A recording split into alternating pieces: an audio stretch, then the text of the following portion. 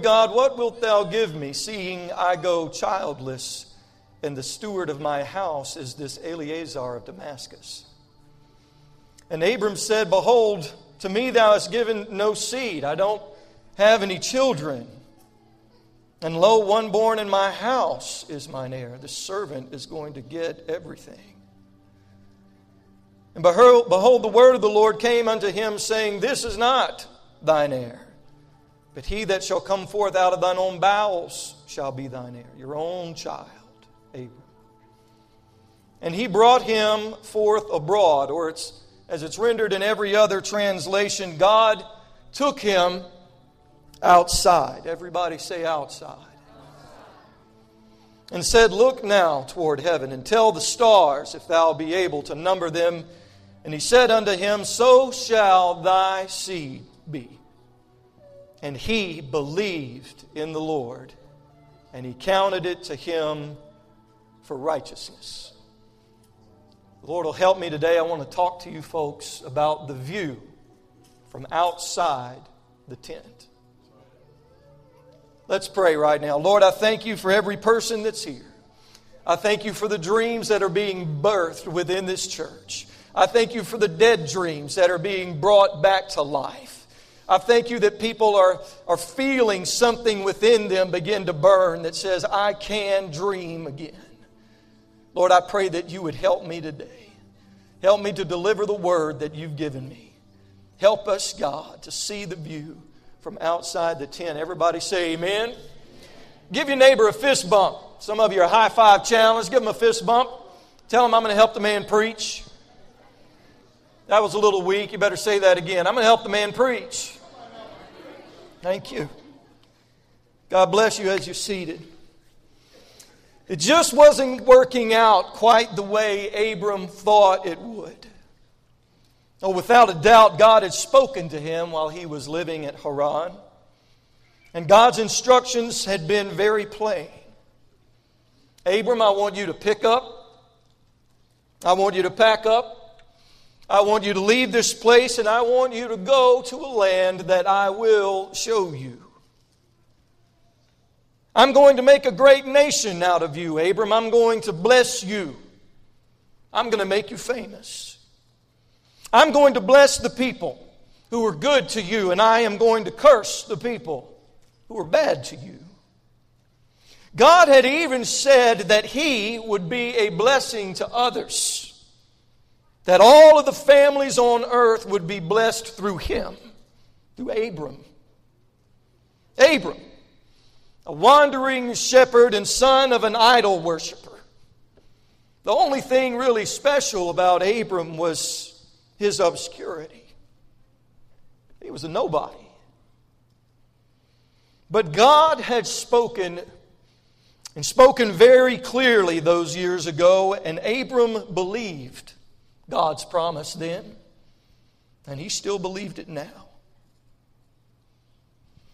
Yet in spite of God's promise, Abram was finding that life wasn't going to be easy. See, since the time God had made that promise, Abram had managed to upset a certain Egyptian Pharaoh because he lied about Sarah being his sister instead of telling them the truth that she was his wife. And on top of that, Abram's contrary nephew Lot had taken off and now occupied the best and choice lands in the region. And most recently, there had been a little dust up a little while back, and Abram had even had to go to war to rescue that same troublesome nephew from 5 kings who were all on the warpath. See, Abram was finding that life still happens, even to those who have received a promise from God. Even those dreamers with God-given and God-inspired dreams still make mistakes. People still get angry and upset with dreamers. Conflict still arises even in the life of a dreamer.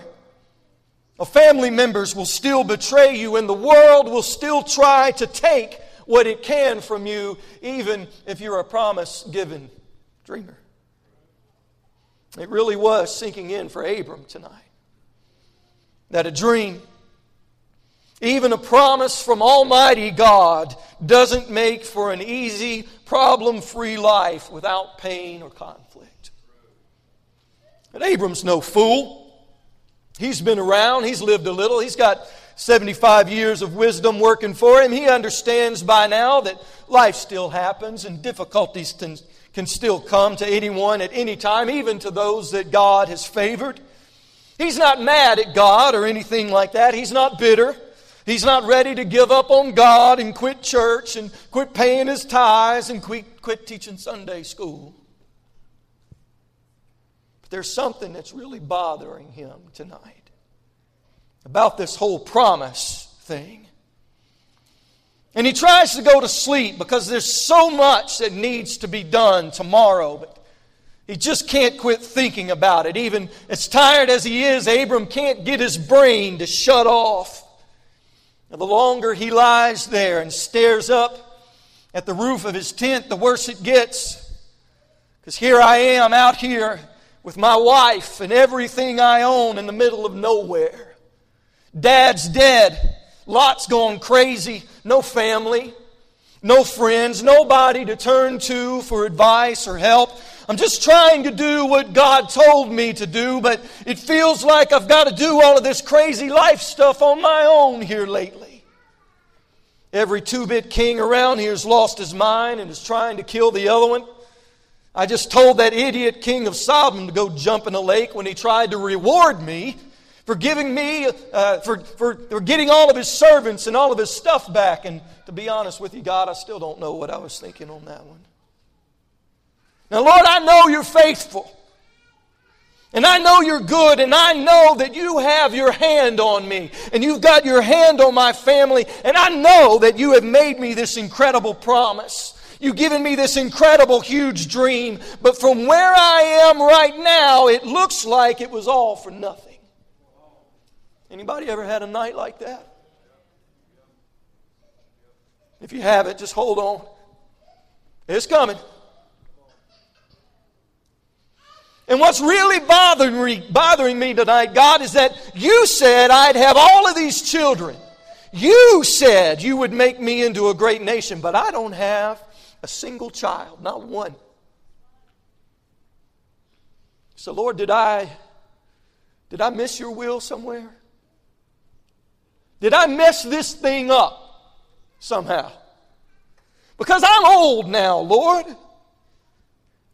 People my age don't have babies.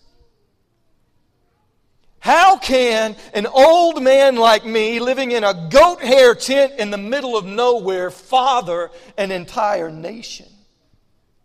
How is that dream even possible, God? Where did I go wrong, Lord? Won't you tell me? I'll fix it if I can. How did I mess this up? Now, I want to leave Abram here for a little while. Just right there in his tent that really didn't look a whole lot like that tent, but you get the idea. Because God is going to do something that is absolutely amazing for Abram in just a little bit. But I really want you to understand where Abram was living, because it's the same place where some of us have been living. And the miraculous thing that we're about to see God do for Abram, I believe He wants to do for some people that are in this house today. So I want to talk to you for just a moment about Abram's tent. Abram's tent would have been similar to the Bedouin tents of the age. They were very common among the nomadic shepherds in that part of the world.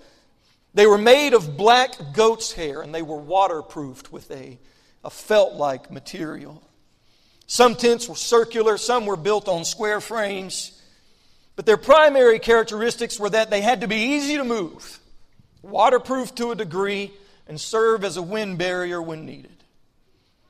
Most of these tents were not elaborate unless you were extremely wealthy. They were designed to be functional. They got the job done.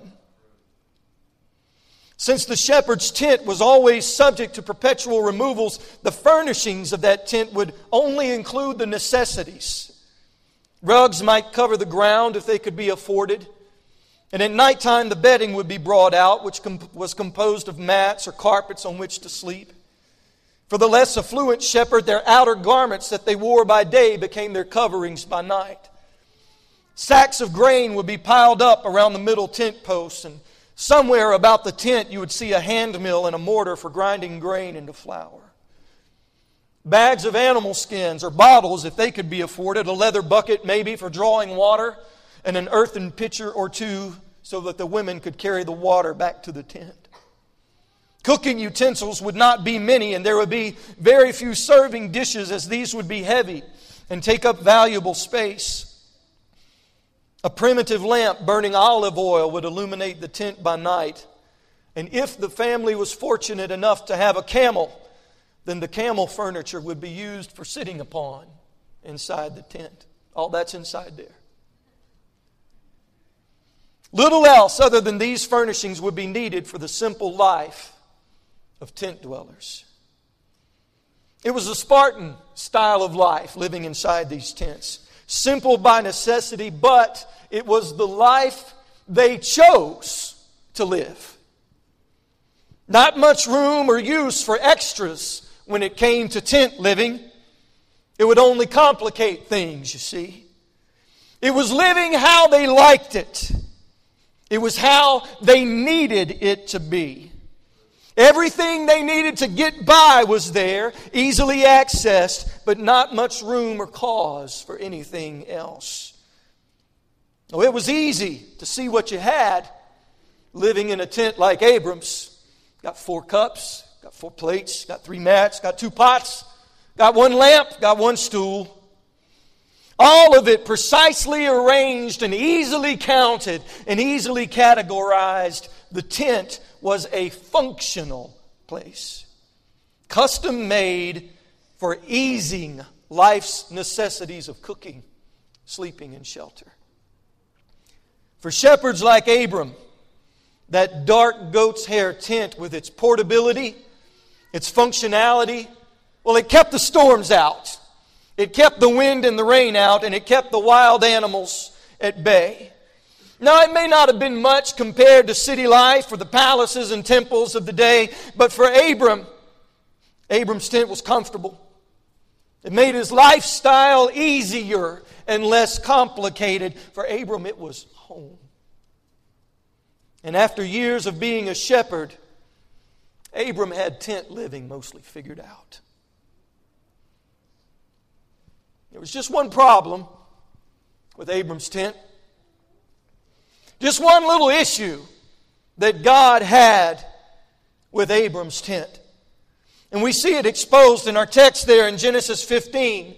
Because as Abram is lying there in the darkness of his tent and sleep won't come to him and he's restless and frustrated and despondent over how his dream just isn't coming to pass and how there's no speck of evidence that God's promise will ever become a reality in his life, God starts talking to Abram.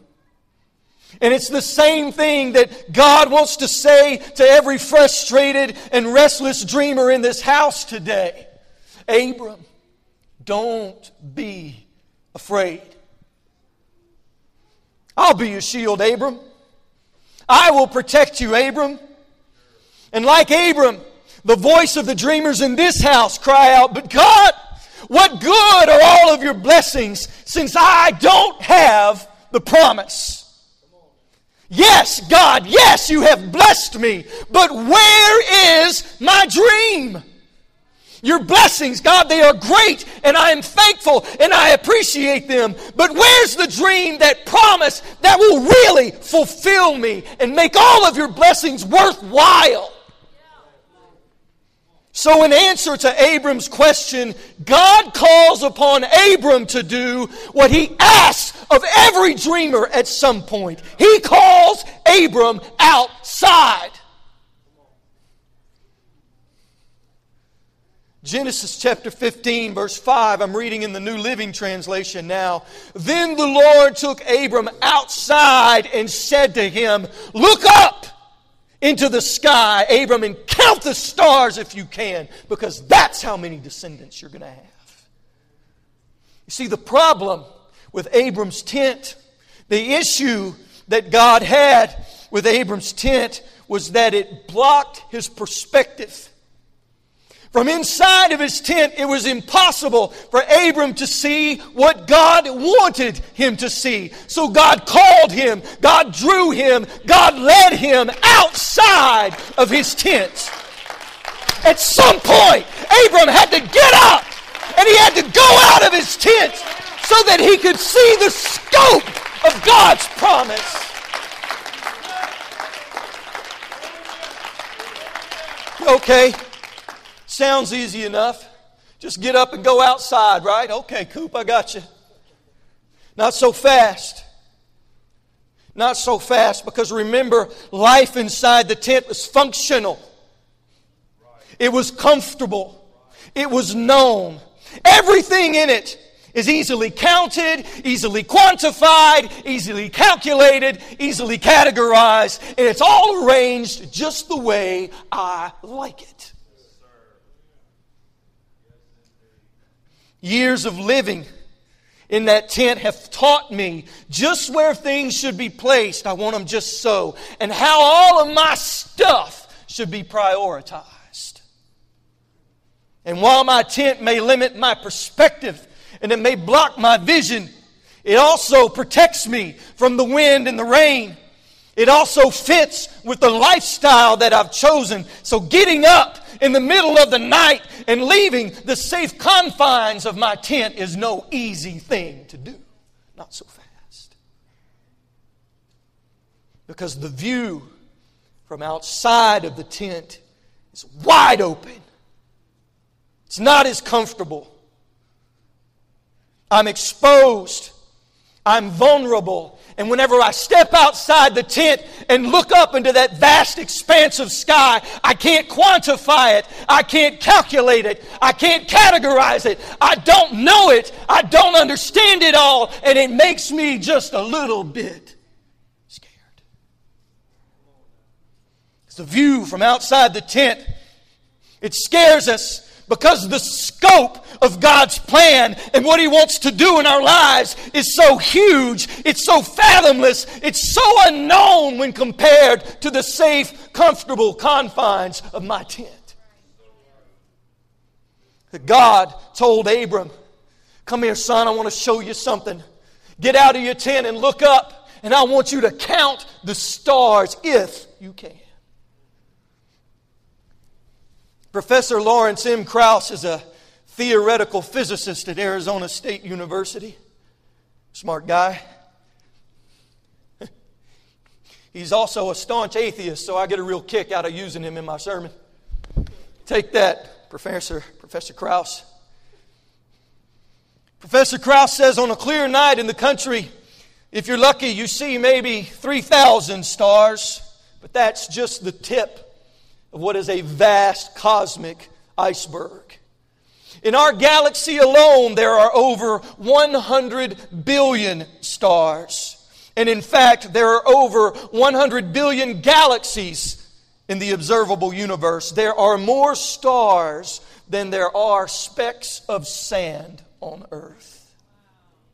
So even if Abram could have counted the stars that night, he could have only counted those he could see.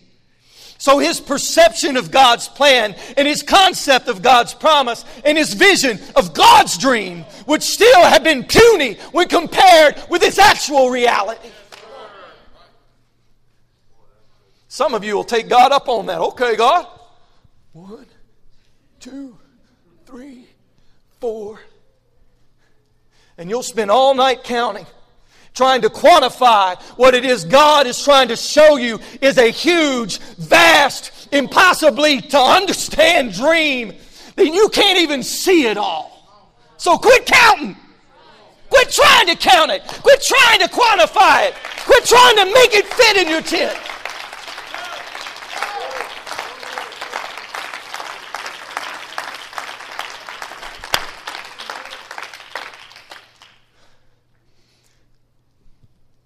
In recent weeks, God has been calling this church,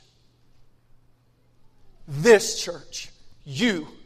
God has been calling you And He's calling some of you so specifically this morning. And He's saying it is time for you to get up out of your tent and go outside. Would you dream just a little bit? Would you take one step toward the ladder that I have prepared? I know your clay may have been marred and the original dream may seem lost. And I know it may be in the middle of the night in one of the darkest times of your life. But if you will listen this morning, you will hear God's call. Hey, Abram. Hey, dreamer. Hey, it's time to get up and see what your dream looks like from outside of your tent. It's time for you to broaden your perspective a little bit. It's time for you to broaden your vision.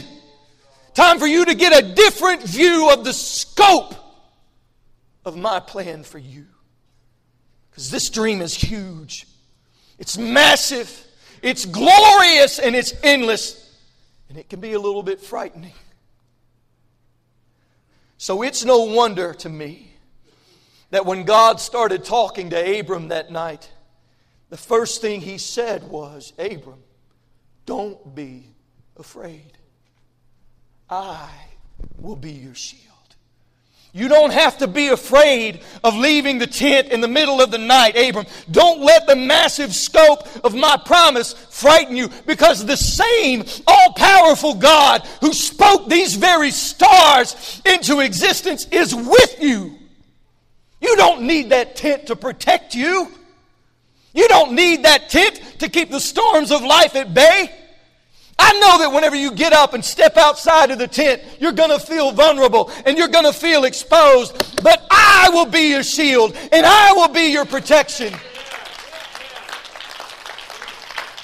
Some of you are hesitant today. I'm not sure I can get out of the tent. I'm not sure I can leave this carefully constructed life. I'm worried about what's going to happen if I really step out. God's saying, if you'll really just stop and think about it, that carefully constructed, prioritized tent of yours won't really protect you at all whenever the really big storms of life come. But I can take care of you. I can protect you.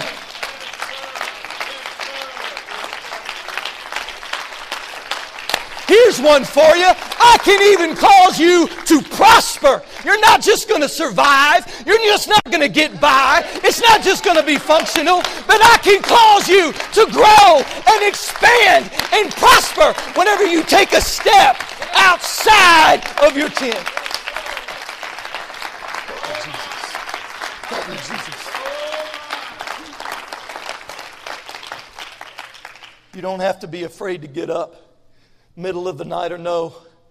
You don't have to be afraid to step out and see that view outside the tent, because I am the Almighty Creator.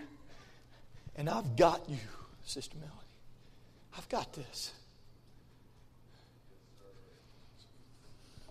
Genesis 15:6 tells us that he, Abram, believed the Lord. Good job, Abram.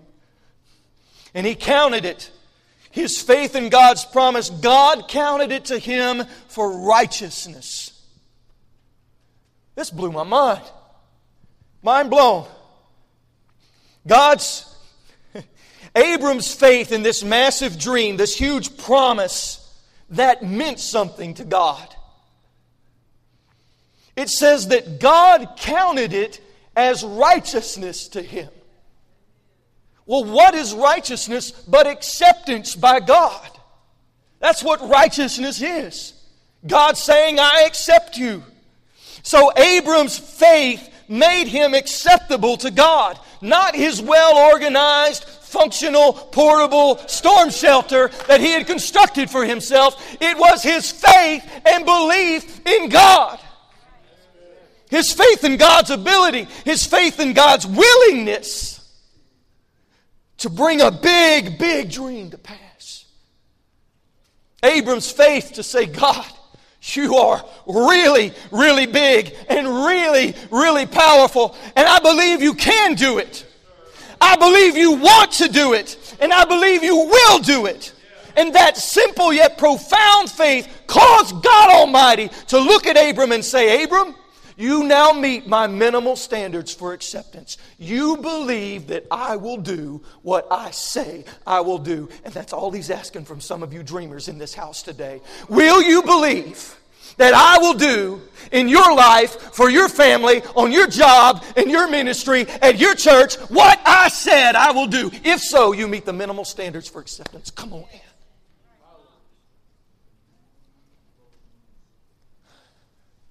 Well, I didn't get a lot of amens on that, but it's still the truth.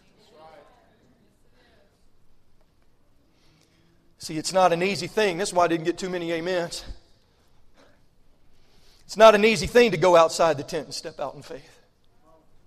Even one little step of faith can be frightening. Just ask Peter. It's not always easy to believe God for a dream, to hold on to a promise. One look at Abram's ancestry will show you his struggle. See, there were two natures at war within Abram. We always think genealogies are boring. And most of the time they are. But not this one. Genesis 11, 10 through 26 is a listing of Abram's ancestry. And it starts with a guy named Shem, the eldest son of Noah. Shem literally means name. So congratulations. Your name is name. Way to go.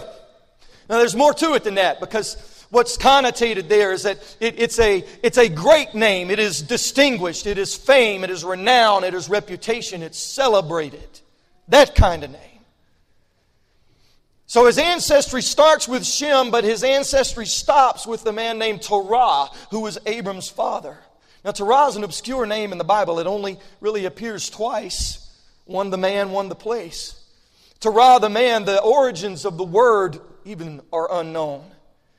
So Terah is most commonly believed by biblical scholars that are a lot smarter than me to mean wanderer or loiterer. So to wander, you move about without purpose. You loiter. God help you if you've ever been arrested for loitering. Because you stand around and wait idly without purpose.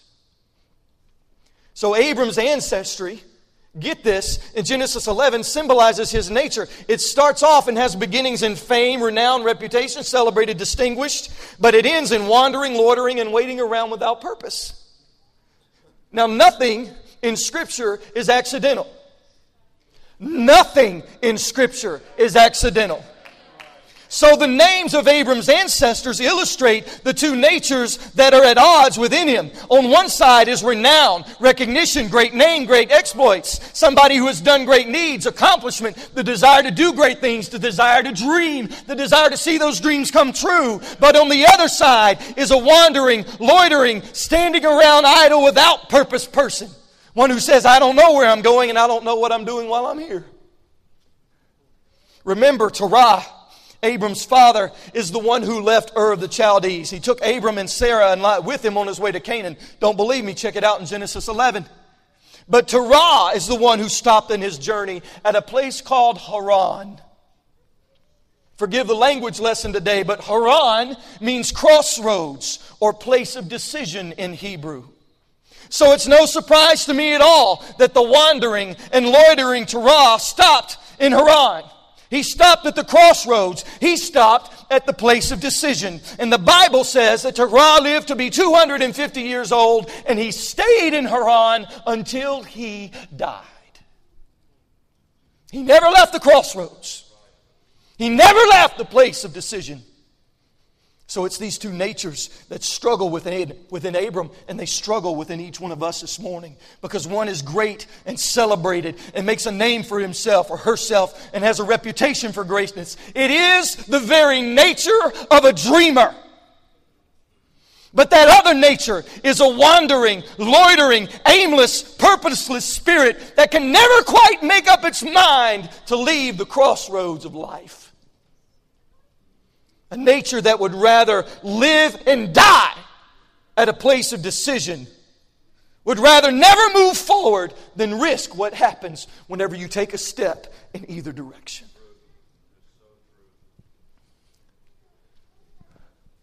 Lieutenant Norman Dyke is the company commander of Easy Company in the 101st Airborne Division.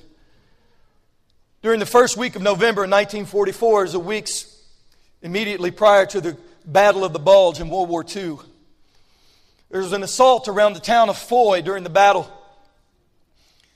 Lieutenant Dyke told the men to advance, actually sent them out on patrol, and while that was going on, they came under attack.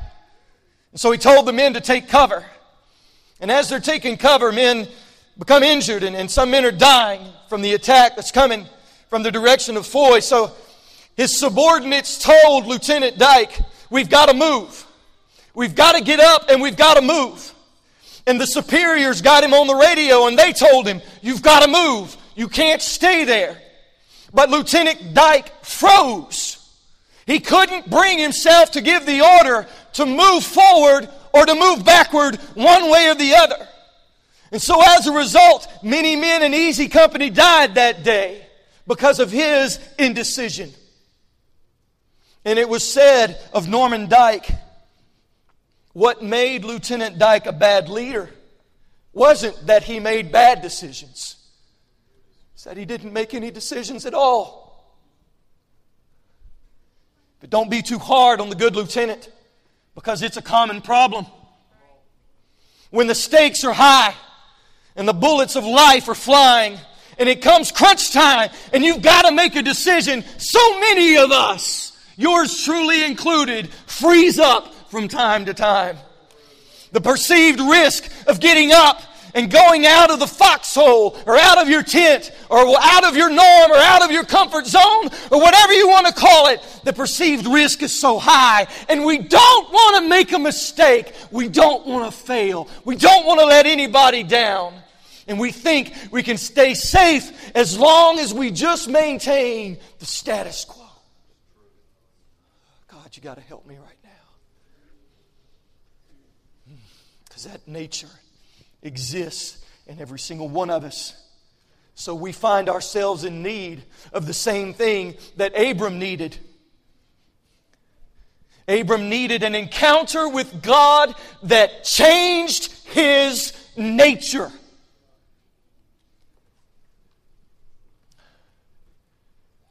Okay. Let's stop right there for a minute. Watch this. Abram was 75 years old when God first spoke to him of the promise. Happened in Genesis 12, again in Genesis 13. He was 75. Abram went on from there to make a colossal mistake.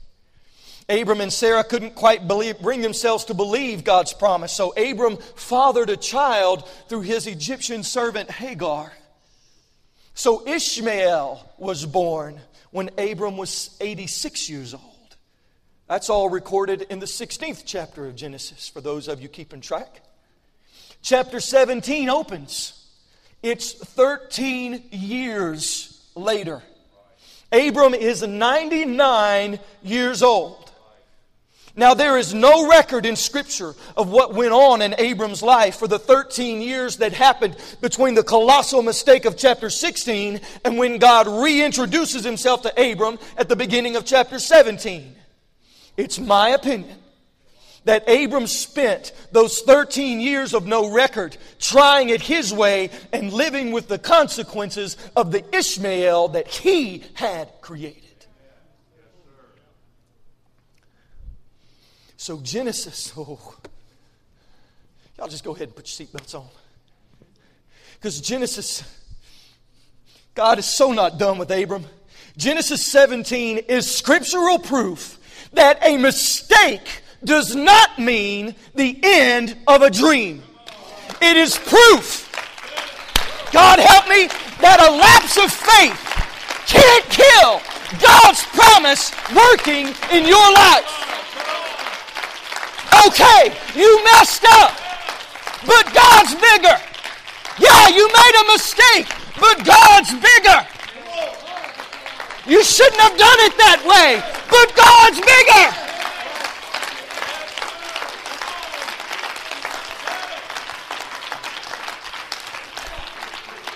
Come on.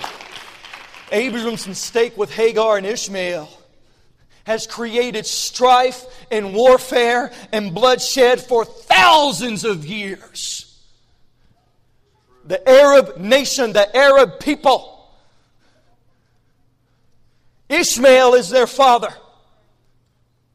That's who the Islamists point to as their daddy. It's resulted in untold numbers of dead people. Anybody heard of the Crusades in this building? All right. Frustrated dreamer, disbeliever in the house today, God's got your number. Was your mistake that catastrophic? Was your mess up that big? Then if God still wants to use Abram after the big old mess he made, what makes you think God will reject you? If Abram's dream didn't come to an end, what makes you think your dream has to come to an end? If Abram's promise could still come to pass, then I believe yours can too. And so can mine. And so can yours. And so can yours.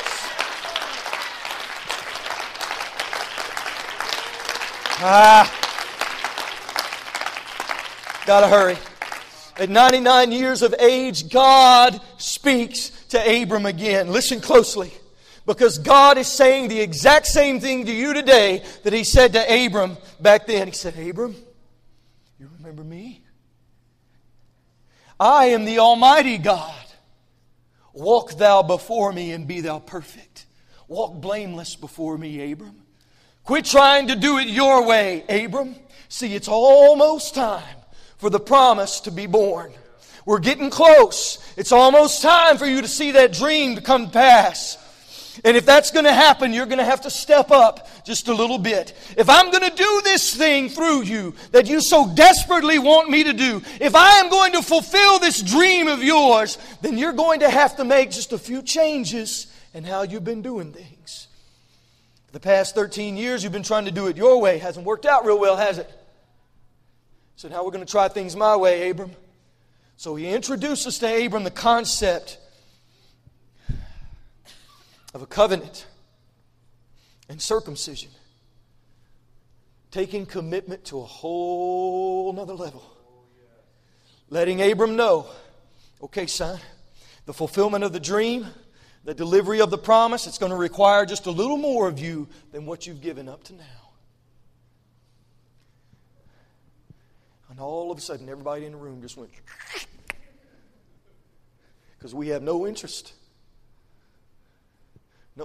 in giving more. Some of us really don't know how we can, because we are tapped out. But listen to this. With greater commitment on your part comes greater reward and favor on God's part. I find it very interesting that when God first spoke to Abram in Genesis 12, He told him, I will make you into a great nation, singular.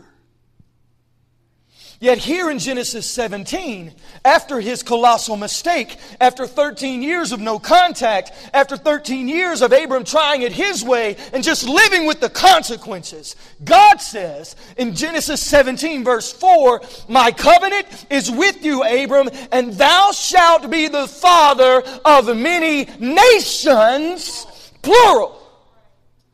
So your mistake, your bad decision, and your lapse in faith in no way diminishes the scope of the dream or God's ability to make it come to pass. God's not done. There's still this matter of Abram's struggling nature to deal with. So in verse 5 he says, neither shall thy name any more be called Abram, but thy name shall be Abraham. For a father of many nations have I made thee. See, along with my ability and my desire to do even greater things through you, Abram, I'm going to put in you a new nature. I'm going to change that wandering, loitering, aimless, purposeless part of you that you've been struggling with for the last 13 years. God said, I've made I've made. Not will make, not can make, made. It's already done. I have made you into something greater than you were before. I have changed your nature. No longer will you be called Abram, great father, exalted father. Now you will be called Abraham, father of many. I've got to think that Abraham's first name it had to be an embarrassment to him at times. Great father, exalted father. You're walking around, you're 75, you have no kids. It must have stung him some days to hear that name. Because it reminded him over and over and over again of that aimless, purposeless, dreamless nature within him. Probably felt like the punchline of some cruel cosmic joke. Some of you here today,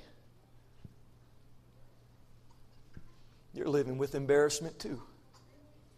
Because that aimless, loitering, wandering spirit within you has caused you to live with the consequences of trying to do it your way. But God has this thing that He does. And I just love it. He just changes people's names. Abram became Abraham. Jacob, that deceiver, that supplanter, became Israel. One who has power and prevails with God. Simon, this wishy-washy, impulsive fisherman, became Peter, the rock, a man of revelation, a great preacher. Saul was a persecutor and a murderer of early Christians, but he became Paul, a great disciple, great missionary, and a writer of Scripture. Are you kidding me? Every one of them had this moment with God where He changed their nature and gave them a new name. And some of you here today can't find the faith to believe in the dream or hope for that promise because it's that old nature that's struggling within you. But Jesus wants to have an encounter with you today. See, it's what the blood of Calvary does. It takes away the mistakes and failures of that old man. And then the waters of baptism bury that old man and wash that old nature away. And then the Spirit of God enters in and it makes a new man. It makes a new nature. 2 Corinthians 5:17, y'all stand with me, says, therefore, if any man be in Christ, he is a new creature. All things are passed away. Behold, all things become new.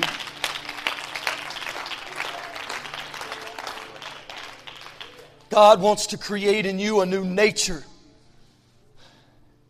Not just a nature that can believe in the dream. That was Abram. Before the encounter, before the change, even Abram could believe in the dream. Not just believe that God is able. Oh God, I know you can. Not just believe. God wants to change that old. There's something powerful about believing, but God is calling somebody to step out of the tent and go just a little bit further today. I want to put a new nature in you, a nature that goes beyond belief that I can. No. Because this new nature goes way beyond that. This nature allows you to become the very vessel of the promise. This new nature makes you into the means by which the dream is fulfilled. Not pastor, not ministry staff, not praise team, not Sunday school. You become the means by which the promise enters into this world. That nature change of that old wandering, loitering, aimless, purposeless spirit is gone. And God changes your name. And now you don't just believe in a promise, but the promise is actually working through you. The dream is coming to pass through you.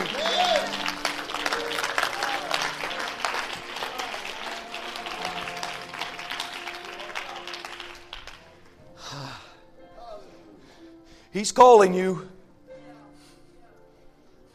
Frustrated dreamer, hesitant one, still hanging out at Haran. He's calling you. Would you step outside of your tent?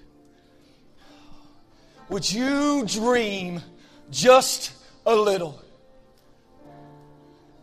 Would you lift up your eyes? Would you see the scope of my plan? I want to have an encounter with you today. I want to meet you in this place. I want to take that old nature out. And I want to put the vessel of a promise, a dream fulfiller in you.